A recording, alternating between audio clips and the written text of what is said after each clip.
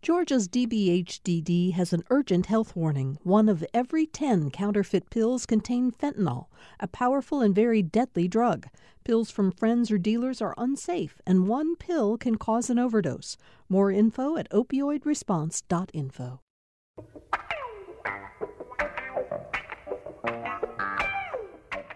Welcome to another edition of Political Rewind. We've coming to the end of another week on the show. It's Friday, March 5th. Yeah, I made a comment last week that seems apropos again today. It feels to me like we are living through this very strange time-warping phenomenon that I would love to see. Physicists ought to take this on. During this pandemic, our days, from my point of view, seem endlessly long. They just go on and on and on. And yet the weeks and months kind of fly by. I mean, this is March, which to me is kind of staggering. I'm not quite sure how that works. I mentioned this on the show last week. Amelia Brock said, boy, I know exactly what you're talking about. And a number of you wrote me and said the same thing. So we have come to the end of this week on the show with a lot more ahead in the weeks to come on Political Rewind. One of the things about this week is it began Women's History Month. You know, we said on the show during Black History Month that we have sort of mixed feelings about special months being assigned for particular attention to groups of people, African Americans, women. I mean, we should be talking about people all year round, not somehow putting them into a bucket of 1 month in which we celebrate and talk about who they are. Nevertheless, it is important to be able to talk this month about the accomplishments of women, which we'll do in shows coming up, but also the challenges that women are facing right now, and that is certainly true during this pandemic. And we have a wonderful panel today to talk about just what's happening to women in the workplace, women at home. Let me introduce them to you right now and get our conversation started. We're joined today by Taifa Butler, who is the president and CEO of the Georgia Budget and Policy Institute. Taifa, very happy to have you with us today. Thanks for being here. Thank you so much for having me, Bill. We are also joined by the president and CEO of Working Mother Media, Subha Barry. Subha, where are you joining us from, by the way? I'm actually in Naples, Florida, but my home base is between New York and New Hope, Pennsylvania. So tell us just a little bit about the work that you do at Working Mother. You have a publication, and in fact, we're going to talk about some articles that we've seen from your publication, but you also do work within the corporate world as well. Just help us understand a little about that. The Working Mother actually started over 40 years ago as this go-to entity in the form of a magazine for working moms, essentially giving them a lifeline to understand what are the challenges that women face and perhaps offer some solutions for them. It moved from there to becoming a bit of an advocacy organization, because what we started doing was we started gathering data around the state of working moms. And we did that through looking at policies and programs that corporations offered to their working moms, and began to realize that things like, basic maternity leave was something that was a privilege. It was not a given, a granted.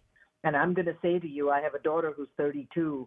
In my first job, and I will not name where I took sick leave to have the baby, there was not a maternity leave policy, because as a commodities trader, there were really no women there trading commodities, and they didn't feel the need to create that policy. What we have evolved to becoming is an organization that has 3 areas of focus. It is working parents and caregivers and supporting their needs inside all the different corporations, large and small, that employ them.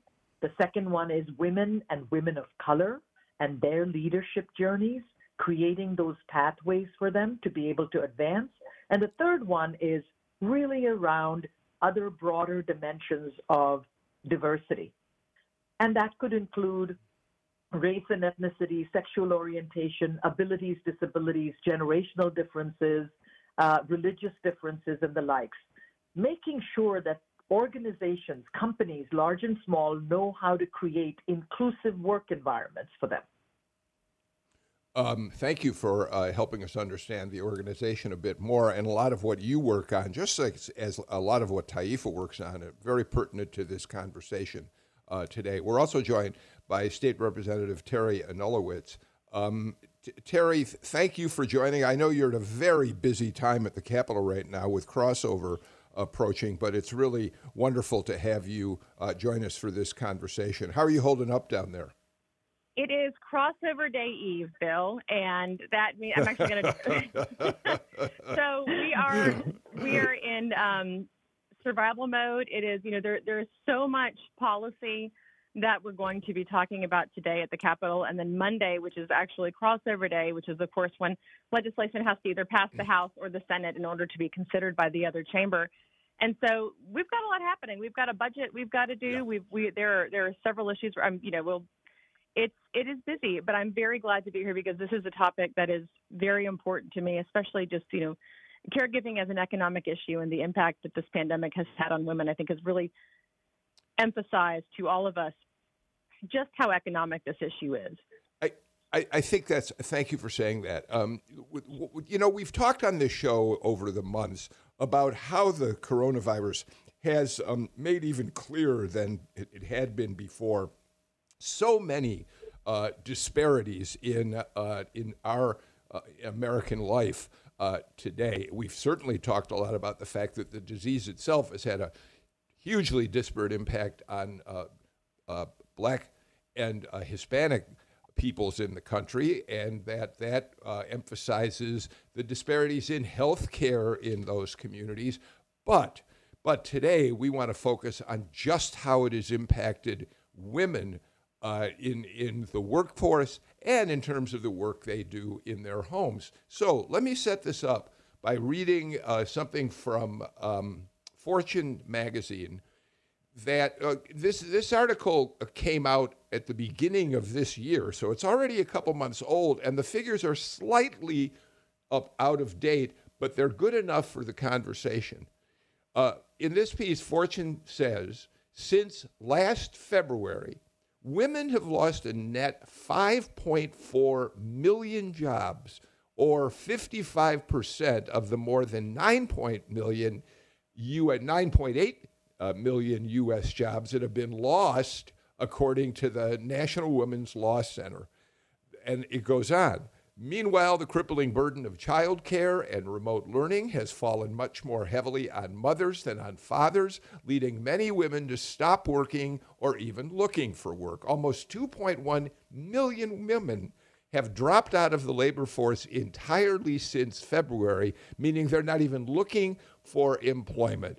And finally, Fortune says last month alone, meaning in this case December of 2020, 154,000 Black women left the labor force, the largest 1 month drop since the onset of the pandemic. Taifa, I think as a general broad statement, that starts us off pretty well in understanding how devastating this has been on women and mothers. Yes? Absolutely. GBTI has been looking at gender equity for the last 4 or 5 years. One of the things we recognize is if we are going to make sure that the state is viable economically, we have to look at women and their economic viability. As breadwinners, 62% of women are co-breadwinners in their homes, and we are nearly 50% of the workforce.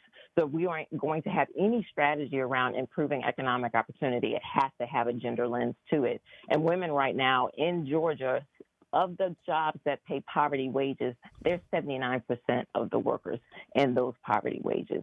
So we again think about this in pandemic and how it impacted women and women of color who are overrepresented in those poverty jobs that typically are essential jobs that shuttered as soon as the economy shut down. That's why they've been so heavily devastated. And Subha, to add to this, there was an article posted on your Working Mother website just yesterday I read it as I was writing a note to all of you. It popped up saying, here's what I want to talk about. Here's the headline. It's official. The pandemic has pushed 1.4 million moms out of the workforce. So when we talk about women in the workforce, we almost cannot talk about them without also talking about them being mothers, which has had an even bigger impact on their place in the workforce. What's interesting about this is we actually conducted 3 surveys of female employed caregivers. And I want to use that word caregiving because in communities of color, the obligation is not just to their children. It is to extended families. It is to older members, relatives. It may not even be your immediate parents, but it could be extended relatives. So this notion of caregiving, since the start of the pandemic, has squarely hit communities of color dramatically differently, but it has been disparate for anybody who is a caregiver. So our 3 surveys were really interesting. It showed that at the beginning, the first study was in April of last year, and to see how both moms and dads were coping, we wanted to really look and see if things had become different because both of them were at home, where they were dual parent families. Nearly twice as many working moms, 81%, as dads, 41%, said that their ability to engage effectively at work had been negatively impacted. So already, right at the get-go, it was the moms that took the brunt of this. That's the first one to note. And it was around anxiety around managing home, family pressures, worrying about being able to balance their jobs, etc. All right. This anxiety has taken a huge toll. And then when we looked at September, we did another survey when kids started to go back to school. And by the time 865,000 women had left the U.S. workforce compared to 216,000 men. Case in point, I'm just pointing out at that point what it looked like. And out of that, 324,000 were Latinx women, another 58,000 Black women at that juncture. And when we looked at it, when the pressure of school was overlaid on top of it, summer was done, homeschooling needed to be done in a big way, again, that burden came down on the women. And our latest survey, it says, The Great Divide, New Work Reality Hurts Moms, How Employers Can Change the Trajectory. That was the most recent one. And what we learned was men, again, were saying, we're coping much better because they were being shown more consideration by their employers.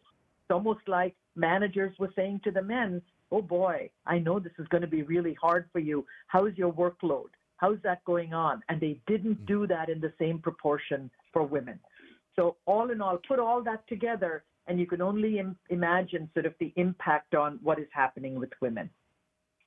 Teri, and of course, as I said at the very start, some of the things that we're talking about here are not unique to the pandemic. They're not a result of the pandemic. The pandemic has exacerbated the situation dramatically for Absolutely. women.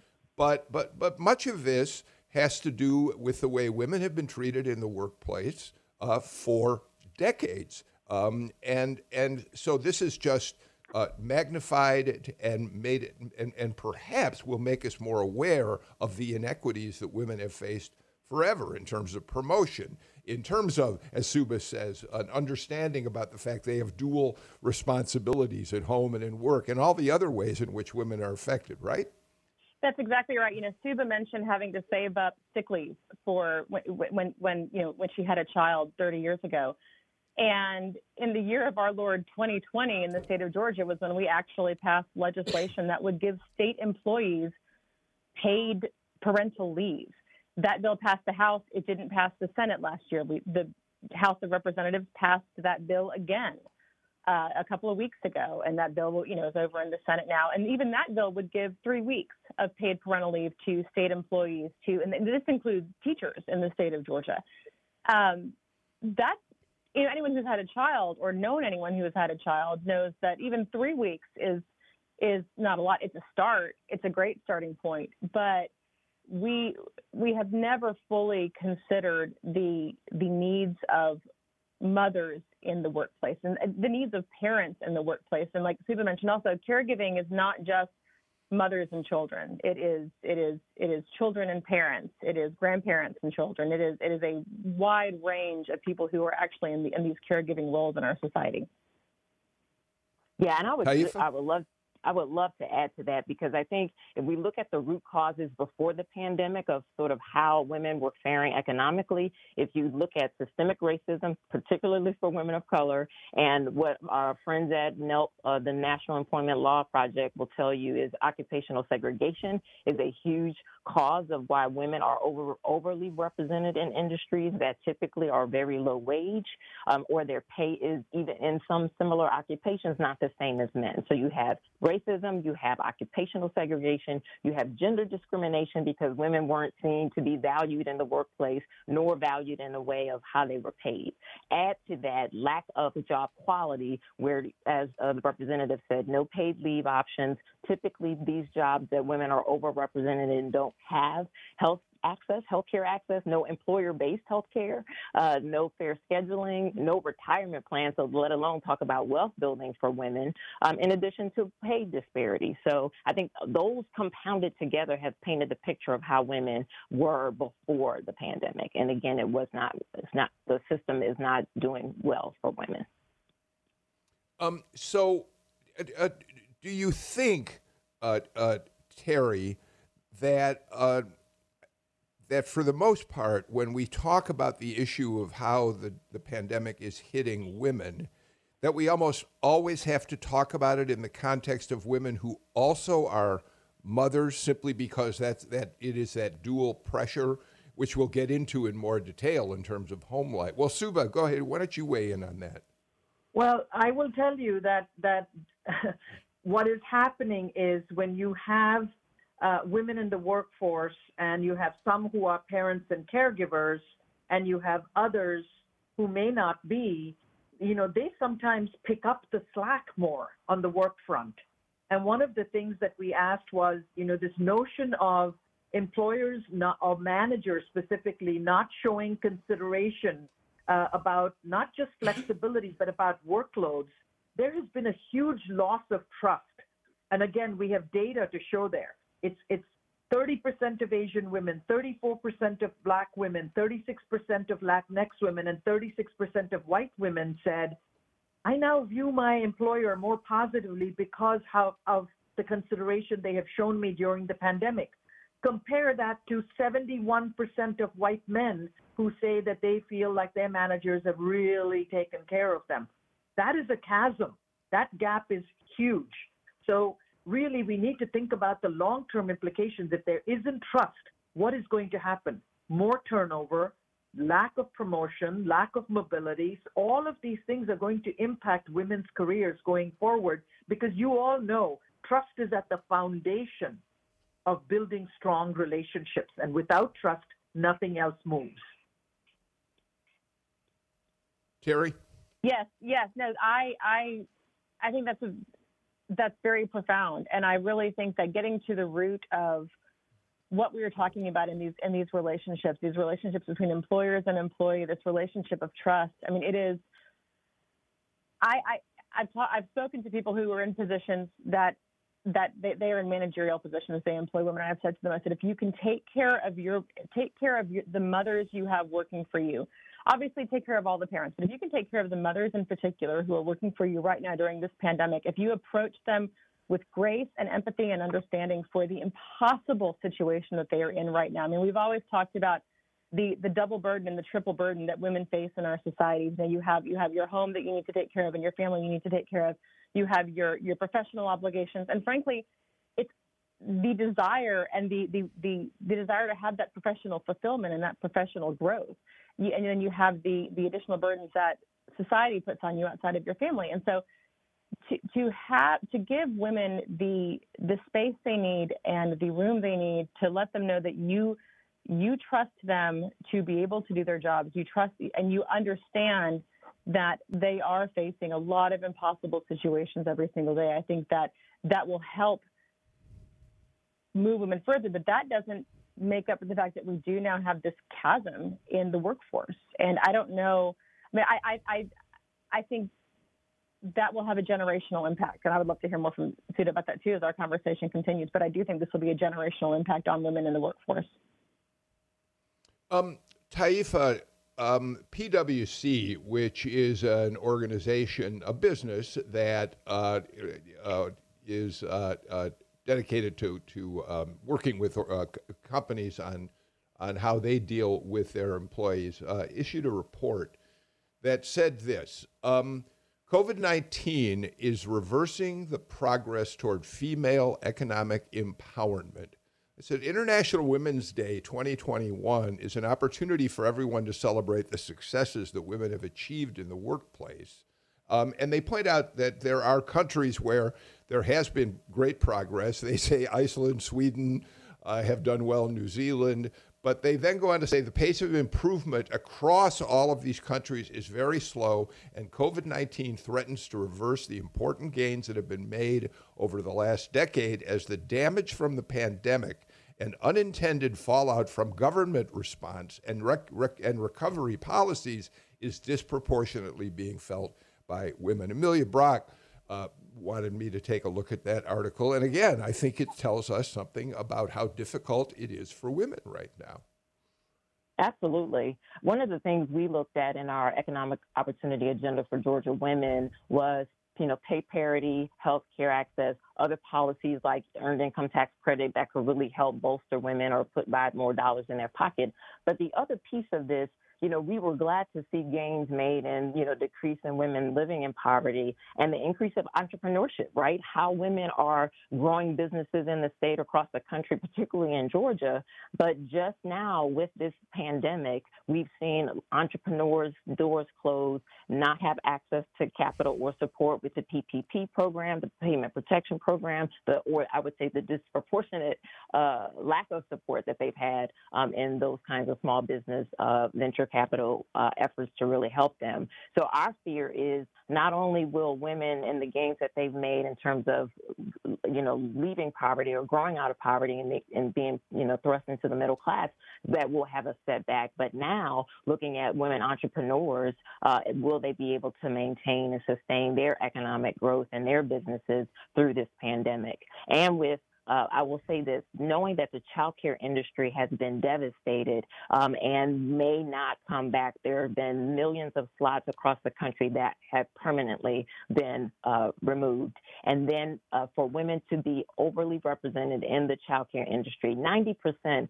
of workers in child care are women. And so if those doors don't reopen, those are women's jobs, those are women's employee, entrepreneurship opportunities, as well as them being able to provide care for their kids, for them to even go back into the labor force. So that's one industry in particular that is really significant for women, for working women, and families.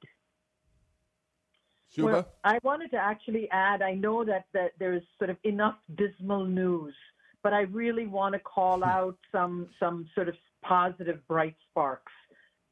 Corporations have stepped in, starting all the way, from the start of the pandemic, and especially after George Floyd's murder and the racial reckoning that happened in this country.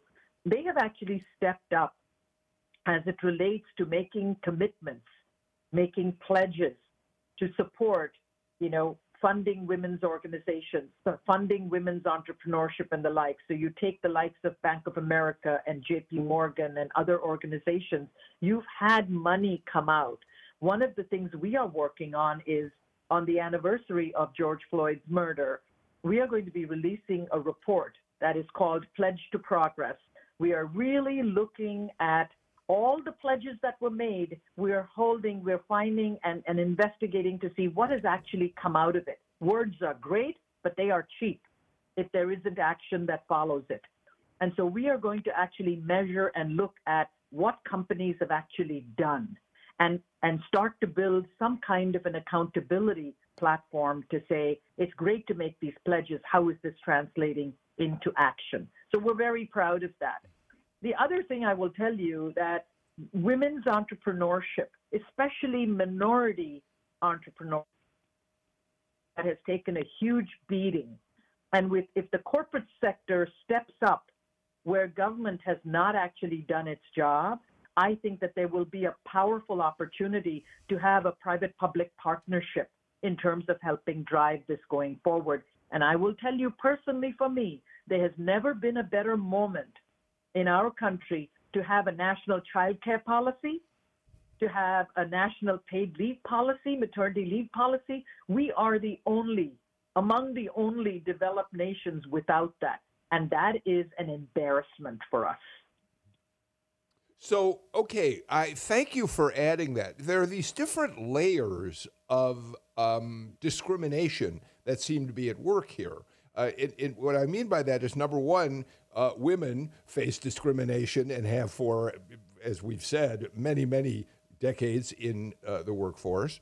On top of that, African American and Hispanic women face a different prejudice or continuing prejudice, and mothers in the workplace, regardless of color, face certain prejudices. I want to go back for a minute based on what you're saying about the way in which you want to deal, Subha, at Working Mother with the year anniversary of the George Floyd killing. I want to point out some figures that CNBC has about black women in the workplace that I found startling. Teri, I'll give you the first chance to address this, but everybody should jump in. Here's what CNBC showed us. They looked first at what frontline workers in the pandemic are paid. And here's what they found, that among physicians and surgeons, white men, for every $63.41 that white doctors and surgeons make, black women in those professions make $46.59. A huge gap. Among registered nurses, for every $35 that white men make in that profession, black women make $29 in that profession. Elementary and middle school teachers, white men $33.75, black women $26.81. Here's where it's really strange, Teri. Child care workers, which you would think you would be a field where women would be at a premium and have certain, maybe genetic advantages. Men, $15.21, black women, white men, black women, $12.41. Those numbers alone show you a disparity that just seems to me to be unforgivable. That's a lot to process. I know it's radio and numbers are hard on radio, but I hope the point is clear. The numbers are that's the thing. The numbers are clear. Processing the impact of what this means, it's a lot. And I'm going back to, we were talking a moment ago about countries that do have a lot more equality for their, genuine equality for their women. And we're talking about, Iceland, Sweden, and New Zealand. And the first thing I'm thinking of is, those are countries that actually take caregiving, take parenting, take mothering extremely seriously. I think Sweden is where, when you have a baby, you get a baby box from the government that has all of the foundational things you need to take care of that baby. You get the support you need for however it is you want to feed your baby. It is, we don't have national paid parental leave policies. We don't have national health care policies. And it's those things that we have to have that conversation. And even if we're trying to do things on a state-by-state basis, that's not going to move women forward in the truly fundamental way that we need to. We have this bootstraps mentality in our country, and you cannot bootstrap your way into having everything you need to care for your families and to care for your children. And I think that we really need to move past that and understand that our society will benefit tremendously if we give caregivers, if we give mothers the support that they need. Absolutely. By the way, go ahead, Taifa.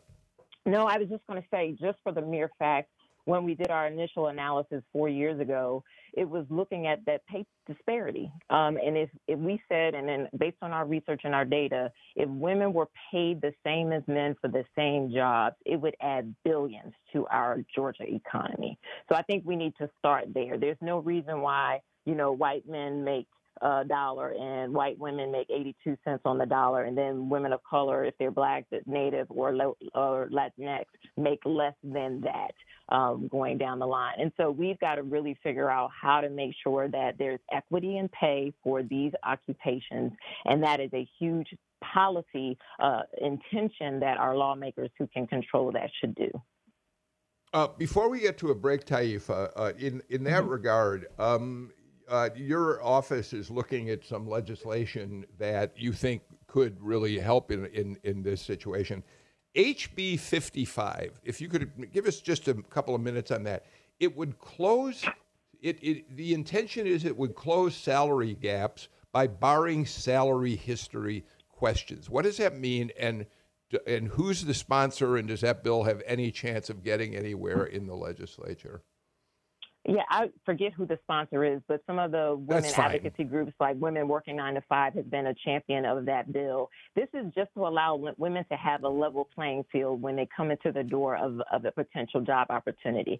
Because women's salaries are typically lower and depressed where they're coming in, we don't want that to be a factor in their ability to negotiate for the same pay as men or even for a higher salary. So banning the salary question in the employment process, again, gives women an equal chance to be able to negotiate equitably for jobs. And again, that's a low-level opportunity. I'm sorry, I've got to get to our first break. I know everybody wants to talk, and you'll get your chance, but first, these messages. Thanks for listening to Political Rewind. If you like this show, you'll also like Georgia Today. It's a daily podcast from GPB News, bringing you compelling stories and in-depth reporting that you won't hear anywhere else. Join me, Peter Biello, for this quick and convenient way to get the best of GPB News' extensive coverage of the topics that matter to you, delivered directly to your device every weekday afternoon.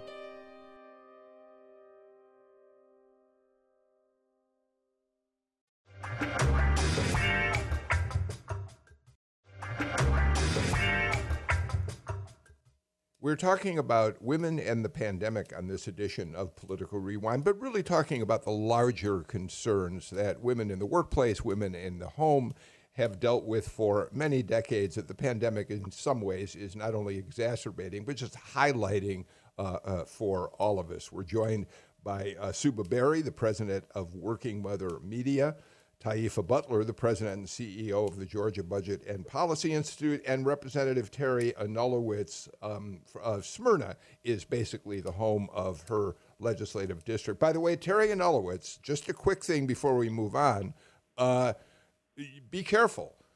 Amelia Brock is very proud of her Finnish heritage, and she wants to make sure you know the baby box is in Finland, not Sweden. Thank you. Do not cross Amelia on her Finnish heritage, Teri. I mean, no disparagement towards the Finns. You are a wonderful people. And take care of their babies. Teri, let me actually keep the ball with you for a moment here, because here you are in the middle of the most intense period, except for the final few days of the legislative session. You have children at home. You're dealing with the pressures of your kids have been doing virtual learning, I suspect, for a good part of the pandemic. You're down at the Capitol. Start us off on a portion of this conversation about just what the pandemic has meant for women who have been trying to balance some form of work against having the ability to take care of kids in a whole new way with the pandemic shutting things down. Well, no, thank you. And I'll preface this with two things. One is that, there's a term I heard, and that's pandemic fine. And I was like, I am pandemic fine in that, my family is economically stable.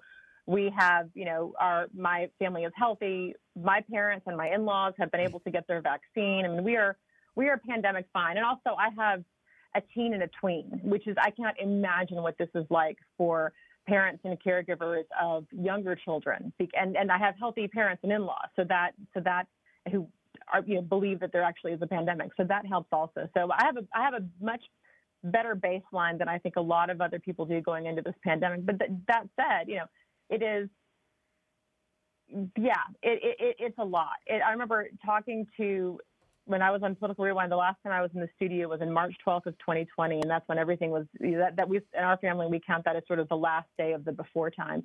And I said to Greg Bluestein, who was on the show, I said, I am ready to read a deep dive into how much of this is falling on women. And at that point, I was just thinking about, having to make sure we had enough Clorox wipes to wipe down all the doorknobs and high-touch surfaces every night. Like that was how naive were we? And now going into this, yeah, it is hard. I mean, I have, friends and colleagues I know with young children, with little children who they're having to sit next to them and try to do their actual professional job while they're monitoring their child's online learning. I mean, I don't think there's any parent you could talk to where if you don't say, if you said the phrase missed assignments, you're just going to see this empty blank stare in their face, like the 1,000-yard stare, because we all know we have all been dealing with missed assignments, even with kids who are the most motivated learners. It is, the New York Times had an article about the primal scream, and I think it summed it up so well. And again, these were people who were by and large coming from, a place of privilege, and that they were healthy and they had jobs and they had a partner who, many of them had a partner who had a job. But even in the best situation you can have going into the pandemic, it's still impossible. So when we talk about these low-wage workers, when we talk about these essential workers, these frontline workers, these retail workers, these grocery store workers, the gig economy workers, it is unfathomable how absolutely impossible this situation is, without even then talking about the other policy issues, whether it's broadband internet access for families in rural Georgia, whether it is, transportation access, whether it is, the food desert issues that we have in Georgia. I mean, it's this exponential crisis that we have. And Subha, we know from all of the studies and from anecdotal reporting too, that the burden for taking care of the home continues to fall primarily on women. Well, there are a couple of things I wanted to add to this. The first one is long before this pandemic started, women were actually always working a third shift. And that is whether or not you had children or not, you still worked the third shift. And that was, if you think of the first shift as work, second shift as home, the third shift was planning for everything, from the birthday parties to remembering to send out the gifts and cards to organizing everything to making sure there's, the grocery lists are made, even if somebody else did the grocery shopping. So there was a third shift already. Think about the added burden on top of that has come in on women. So I just want to sort of let you think about that a little bit. Then you add to this, as you said, yes, with really young children that may, either not be old enough to be going to school. Then you have the teenagers who you think, yes, they're self-sufficient. You don't know if they're playing video games or whether they're actually doing their schoolwork. And how do you monitor that all the time? I saw some statistic that said working women are getting interrupted at least 15 times every hour. 15 times every hour when they have kids at home. And how do you get work done? Think about the mental issues and challenges. And I think that there is going to be two aftermaths of this pandemic. One is around physical health and one is around mental health. The mental health piece is going to be about that burden of having to carry it. I will tell you that I have never appreciated my commute time more than I have during this pandemic because I didn't have any. I walked 15 steps from where my desk is to where my kitchen is or my living room is. So it used to be that the hour I took to commute back and forth from New York was downtime for me. That was a me time, and I never appreciated that more. The second part is on physical health. Think about all of those things that haven't got addressed. I am a 6-time cancer survivor, and I will tell you that the organization that I work closely with, which is the Rutgers Cancer Center in New Jersey, often says that they are waiting for the aftermath of this pandemic about all those people who didn't get screened, who didn't get caught early, and we are going to face that in the aftermath of this pandemic. Yeah, thank you. I mean, that's remarkable, Subha. And I want to just harken on what we heard from our partners that surveyed women from all over the state of Georgia around this, how COVID was impacting them, and everywhere from the lack of high quality employment, the safety net in and of itself, access to health care, how to pay their bills. So there was sort of the emergency recovery that many of these families were seeking. But much to Subha's point, I'm concerned that we are not going to respond in the proper way as a state, particularly with our budget and with our governmental services around behavioral health and health care access, to make sure that women and women of color in particular can recover equitably in this recovery with the pandemic. And so I feel, as we've looked at this budget and we look at all the cuts that are in it around education and around healthcare, we are not going to respond well.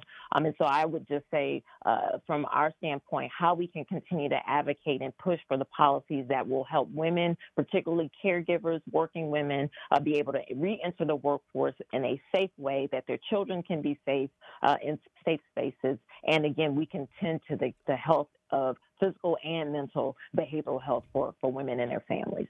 I think that's hyperly important. I apologize for interrupting. No. Teri, I think Taifa makes an important point. The question is whether the will exists down at the Capitol among your colleagues to look at the kinds of issues she's talking about. Have you seen a group photo of my colleagues lately? But it is the General Assembly. There are more women than and Georgia has more women than many other states have in the General Assembly. We have more people of color serving in the General Assembly than many other states. But it is really hard when a lot of the people in the key decision-making positions in the General Assembly are not necessarily those who are actually dealing hands-on with these caregiving responsibilities.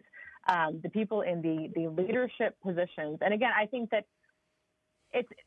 many of them are actually trying to have more empathy and understanding, and there are some appropriations committee chairs in particular who do really, I think, try to understand what is happening in the communities that these budget decisions are impacting the most. But it is hard. I mean, it is, there are several mothers who serve down here in the General Assembly who have very young children.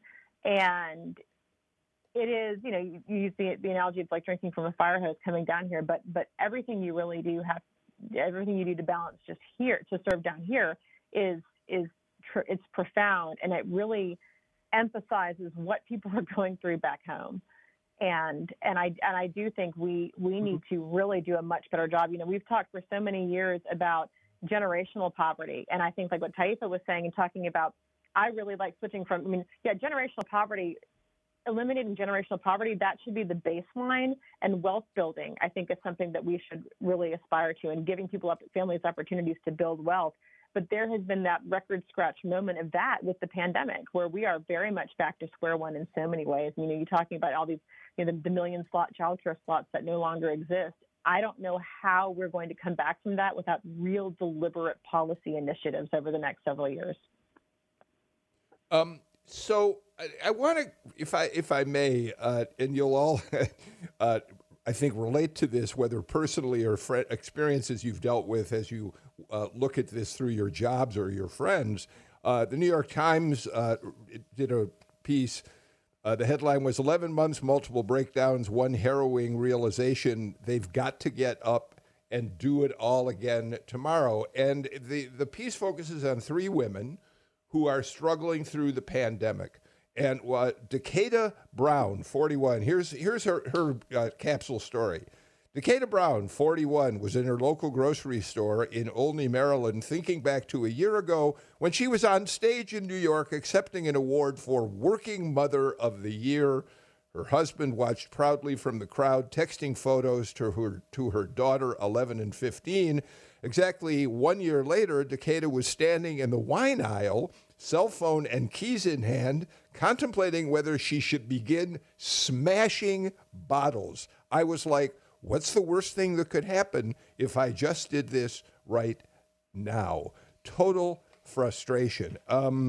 Mercedes Quintana wondered why on earth she ever thought cooking 3 separate breakfasts for her family was a good idea. Today she was at her home with a spatula in one hand, a computer in the other, making chocolate pancakes for her daughter, 3, black beans and toast for her husband, and a sweet potato mash for herself while trying to connect a Zoom call. But her headphones wouldn't sync. The beans were burning in the pan, and she says it's now 9:31 a.m. I'm frustrated and stressed out already. Those are sort of humorous, Subha, but they're not. They're real. Well, by the way, the Decatur Brown, the organization she was getting the award from, was our organization. She was a Working Mother of the Year and was nominated by one of her company to come and receive that award. I mean, that really sort of sums up what women are experiencing. And I have to tell you, our latest survey said that women are considering leaving their jobs on a weekly, if not daily basis. And out of the ones surveyed, 35% of the women said that they are considering leaving their jobs on a regular basis because of the stress that they are under. It broke down 29% of white women compared to 36% of women of color. But let me tell you, there is a silver lining. The silver lining is the support you get from your immediate manager. There is a saying in the workplace, you don't leave your company, you leave your manager. You leave your manager. So when the manager is supportive, when the manager is consistently, it's not a matter of saying, hey, I'm going to allow you to work flexibly, because guess what? It used to be that working flexibly was really working from home. Now everybody's working from home. So flexibility actually takes on a new meaning. And that meaning is that it is allowing you to work at your pace when you can, as opposed to dictating how and when you do it. So I think that when you have managers show that consideration, all of a sudden, 89% versus 49% of the women are saying, you know what? I'll stay with my company. I will continue to work here. It makes such a huge impact on it. So I think companies should think about training their managers to understand how to be able to show empathy, perhaps be a little vulnerable themselves, as it relates to their women employees, especially their working moms and working parents. Taifa, let me give you the last word before we've got to get our final break out of the way. Yeah, I would just say that I hope that there's a couple of three-pronged approach I think that we really need to look at to recover from here, is looking at the safety net. You know, again, women are in a hard place. We're already, I think our unemployment today is 2 times what it was before the pandemic. So women are out of work, and we've got to figure out how those who want to work can get back into the workforce. And again, bolstering that safety net where they can get access to emergency cash, food assistance, and healthcare is one. And then the long-term change of the system of how we look at how women are paid across these occupations in terms of livable wages. Raising the minimum wage is clearly one way to automatically help women elevate their wages. When we did the report several years ago, I mentioned if women were just paid the same as men, we'd add $14 billion to our economy, and it would cut poverty in half if women were paid the same. And so there is significant ways that we can just do that by looking at pay. And then finally, the childcare industry has to be bolstered and reformed in order to help those who work in childcare be paid livable wages, in addition to the women who need to access full services. So I think those are a couple of ways that we can really think about this equitable recovery long-term, particularly for women, and that we hope lawmakers, as Teri said, are looking intentionally about policy interventions that can really help change the circumstances for women. Before we take our break, Taifa, as long as you've had the last word, I think we should give you a little plug. You on, I think next Monday at noon are going to be the speaker at the International Women's Forum in Georgia. Tell us just a little about that, and can people watch that? Is it going to be a virtual event? Yes, it's a virtual event hosted by the International Women's Forum Georgia chapter, celebrating International Women's Day. We will have several presentations throughout the day, and I will be giving a State of Georgia Women presentation. So this is a great precursor to that. Okay, terrific. It'll be virtual, yes. Let's get our final break of the show out of the way and be back with more.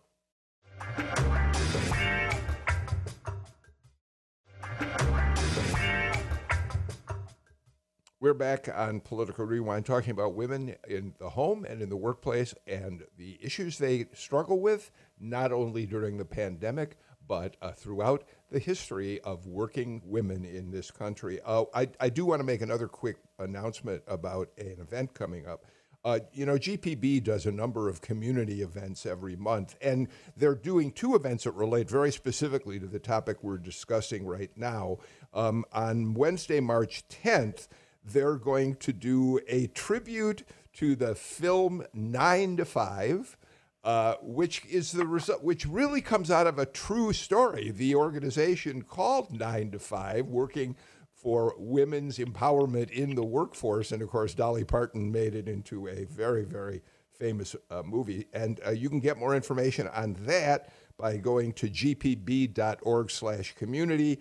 And then later in the month, there's going to be a civic dinner, Voices of Women, which you can also join virtually. But go to gpb.org/community to get more information on those events. We're down to the last couple of minutes with Taifa Butler, Subha Barry, and Representative Teri Anulewicz. I wanted one other quick promotion. Subha Barry, Working Mother, is you can get it on the web. You do have, but you can also subscribe, right? I mean, there's free content, but subscription content. Have I got that right? Yes, you actually can go online to our website, and that'll give you all the access you need in terms of guiding you to it. But we also do a number of events during the course of the year. We have a huge event for multicultural women, focusing on those specific challenges of what can be done to elevate, multicultural women in the workplace in July. So we will absolutely, on our website, you will have access to all that. Okay. So workingmother.com is the easiest way to get to the website. And Taifa, as long as we're doing a little promotion for people here, if listeners want to keep track of what's going on with the Georgia Budget and Policy Institute, which is obviously one of the more important organizations looking at financial issues, budgetary matters in the Capitol, how do they do that? Oh, yes. Our website is www.gbpi.org, and our social handles are Georgia GA Budget on Twitter, where you can see us followed along with the legislature and link to all of our materials. All right. Teri Anulewicz, as we run out of time for today's show, first of all, let me say to all of you, thank you for a really important conversation. We need to do more talking about this very issue as things evolve, and I would love to invite all of you back again as the situation continues to develop. Teri Anulewicz, you've got a pretty tough week or so ahead at the Capitol. Are you up for it? Absolutely. I am hydrated. I am rested. I am ready. All right.